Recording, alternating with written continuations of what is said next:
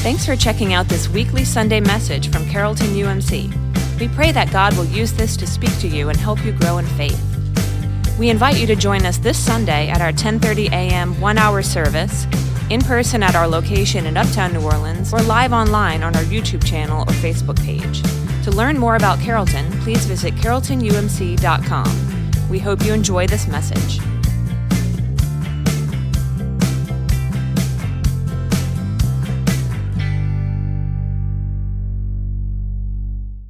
Our scripture this morning comes from 1 Corinthians. It's 1 Corinthians chapter 9, verse 24.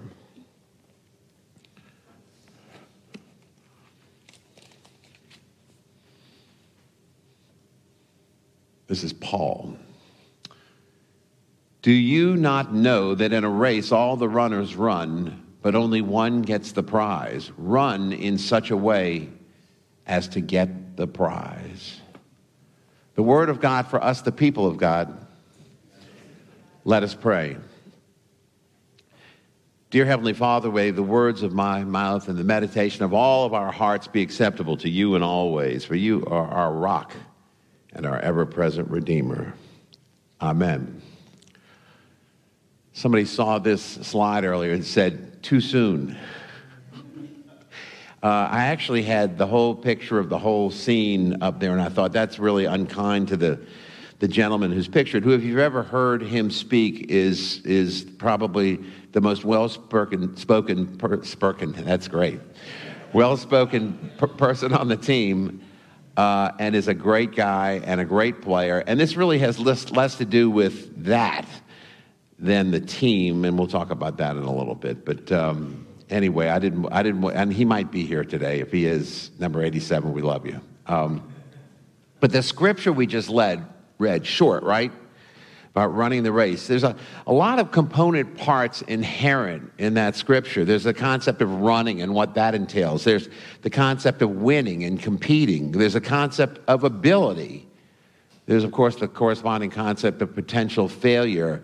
And then there's the concept of scarcity, the idea that we barely have enough or may not have enough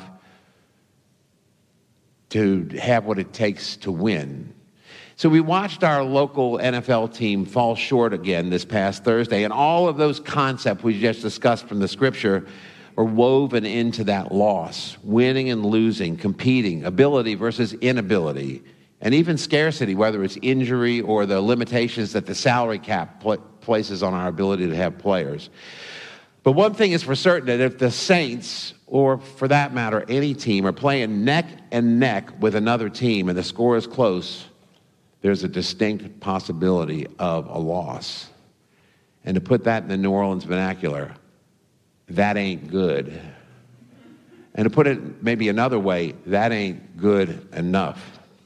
So why is it then that so many of us ride down the path of, what is the least I need to do to get to heaven?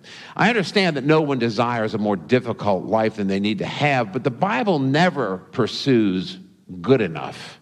Instead, Scripture only tells us how to be our best. Our friend Paul, who wrote that scripture we just read, wanted to be the best Christian who ever lived. And I'm here to tell you, I think he succeeded. Now, we are constantly concerned, though, with our concept of scarcity, not having enough, and it limits our activities and what we do. We don't have enough time, we don't have money, we don't have enough good looks, we don't have enough charm, we don't have enough strength, we don't have enough courage, we don't have enough ability. I'm sure the list goes on from there. Even though the Bible advises us that we have everything we need to be the best Christian that there ever was. For example, Paul tells us in 1 Corinthians, a little farther down from today's scripture, he says, no temptation has overtaken you except what is common to mankind, and God is faithful. He will not let you be tempted beyond what you can bear. But when you are tempted, he will also provide a way out so that you can endure it. Now, I'm convinced, and I think most scholars are as well, that scripture also entails that if we take that promise from that scripture to heart and defeat temptation, then we will avoid temptation to live in a scarcity mindset. which artificially limits our activities and our efforts to be less than what God intended for us to be doing as Christians. In other words, that scripture means that we, each one of us, has everything we need from God to succeed. And the corollary is this: we know that living in that life with a scarcity mindset will always be fearful and will always be anxious. And we have learned in this church that when motivation to us is by fear or anxiety, that is not motivation which is coming from God. Being able to live in God's abundance requires us to lift our eyes above the physical realm. I'll acknowledge, if you're in pain and you're physically injured, you know that often causes a laser focus on a single thing, the physical realm and the physical pain. And in times of pain, we may fail. We may even stubbornly refuse to recall what God has done throughout history, as shown in Scripture, as we've even seen in front of our own faces. And therefore, we ignore what God is capable of doing in the present moment. Scripture tells us like 269 times that we are to remember what God has done. Apparently, God knows how easily we forget. Jesus tells us in the gospel, put the resources in my hands and see what I can do with it. For example, in John 14, Jesus says this. He says, very truly I tell you, whoever believes in me will do the works I have been doing, and they will do even greater things than these, because I am going to the Father.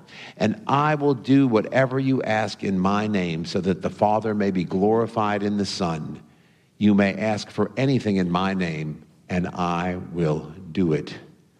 You know, based on that scripture, like instantaneously, what we perceive as our own scarcity now becomes abundance. That's what the disciples did to transform themselves into disciples. Mostly a group of individuals who had very little, but they gave what little they had to Jesus. And in the end of the analysis, became saints. No, not football players, but individuals who, knowing the truth about Jesus, took their faith as far as they could go and became martyrs for the cause. Now, interestingly, that outcome, notwithstanding the pain and suffering that went along with it, being a martyr, was total victory for those saints. Having abundance in Jesus cannot be confused with having all of our material desires met. Scripture consistently indicates that abundance is not having a bunch of stuff, but instead being close to Christ, giving Jesus everything we have and trusting him to provide what we need. Appreciating the truth about the abundance in Jesus requires that we contemplate and comprehend that we are spiritual beings that will always exist, rather than focusing on dying.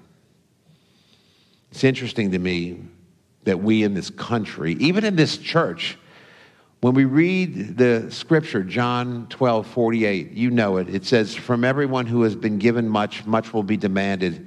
And from the one who has been entrusted with much, much more will be asked. We know that scripture. Most of us immediately acknowledge we are a blessed people in a blessed country and have been entrusted and given much. Yet we quickly fall off that bandwagon into the comparison game and typically determine that no matter how much we seem to have been given, it may not be enough. And we become selfish about what has been given to us. And interestingly, that's what that scripture from John 12 is all about. Because right before Jesus says, to whom much is given, much is demanded, this is what he says.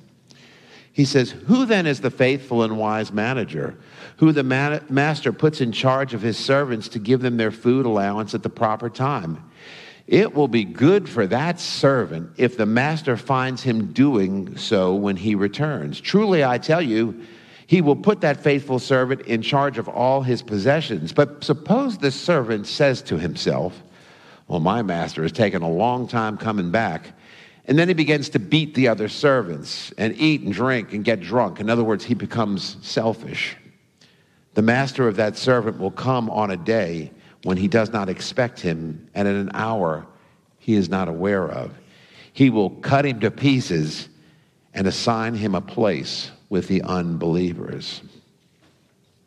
I think we can infer from that scripture that we have everything that we need from God, and that we had better be doing what God expects us to be doing with all of that, because one day our last day will come at an hour that we don't expect it. And then we will no longer have the opportunity to live within the complete abundance we have if, in fact, we neither acknowledged we had it nor acted upon it. The old adage, you know it, close only counts in horseshoes. That's one of those ones we think maybe that's in the Bible. I don't know. I didn't really think that was in the Bible, but it could be, right? It seems like it ought to be. The concept of good enough cannot be used by us to limit our Christian life out of fear and anxiety based upon our own misperception of scarcity. Good enough only works for us in the same way it worked for Jesus. That is, in moving on to our next task for God. Never stopping the race and always playing to separate ourselves as Christians to such a degree that there's no chance that the other team can catch us. Let us pray. God, you've given us abundance in you, and allow us to take what you've given us and dedicate it to you and to Jesus. And from that, Lord, we can do anything, but Lord, we act as though we sometimes have nothing. Help us, Lord, to eliminate that mindset so that we can live out fully the lives you anticipate for us. And the time we have, whatever that may be, whether it's one more day, one more decade, or another century, Lord. So that, Lord, when we pass, those around us can look at the example and say, there went a good and faithful servant of the Lord. In Jesus' name we pray. Amen.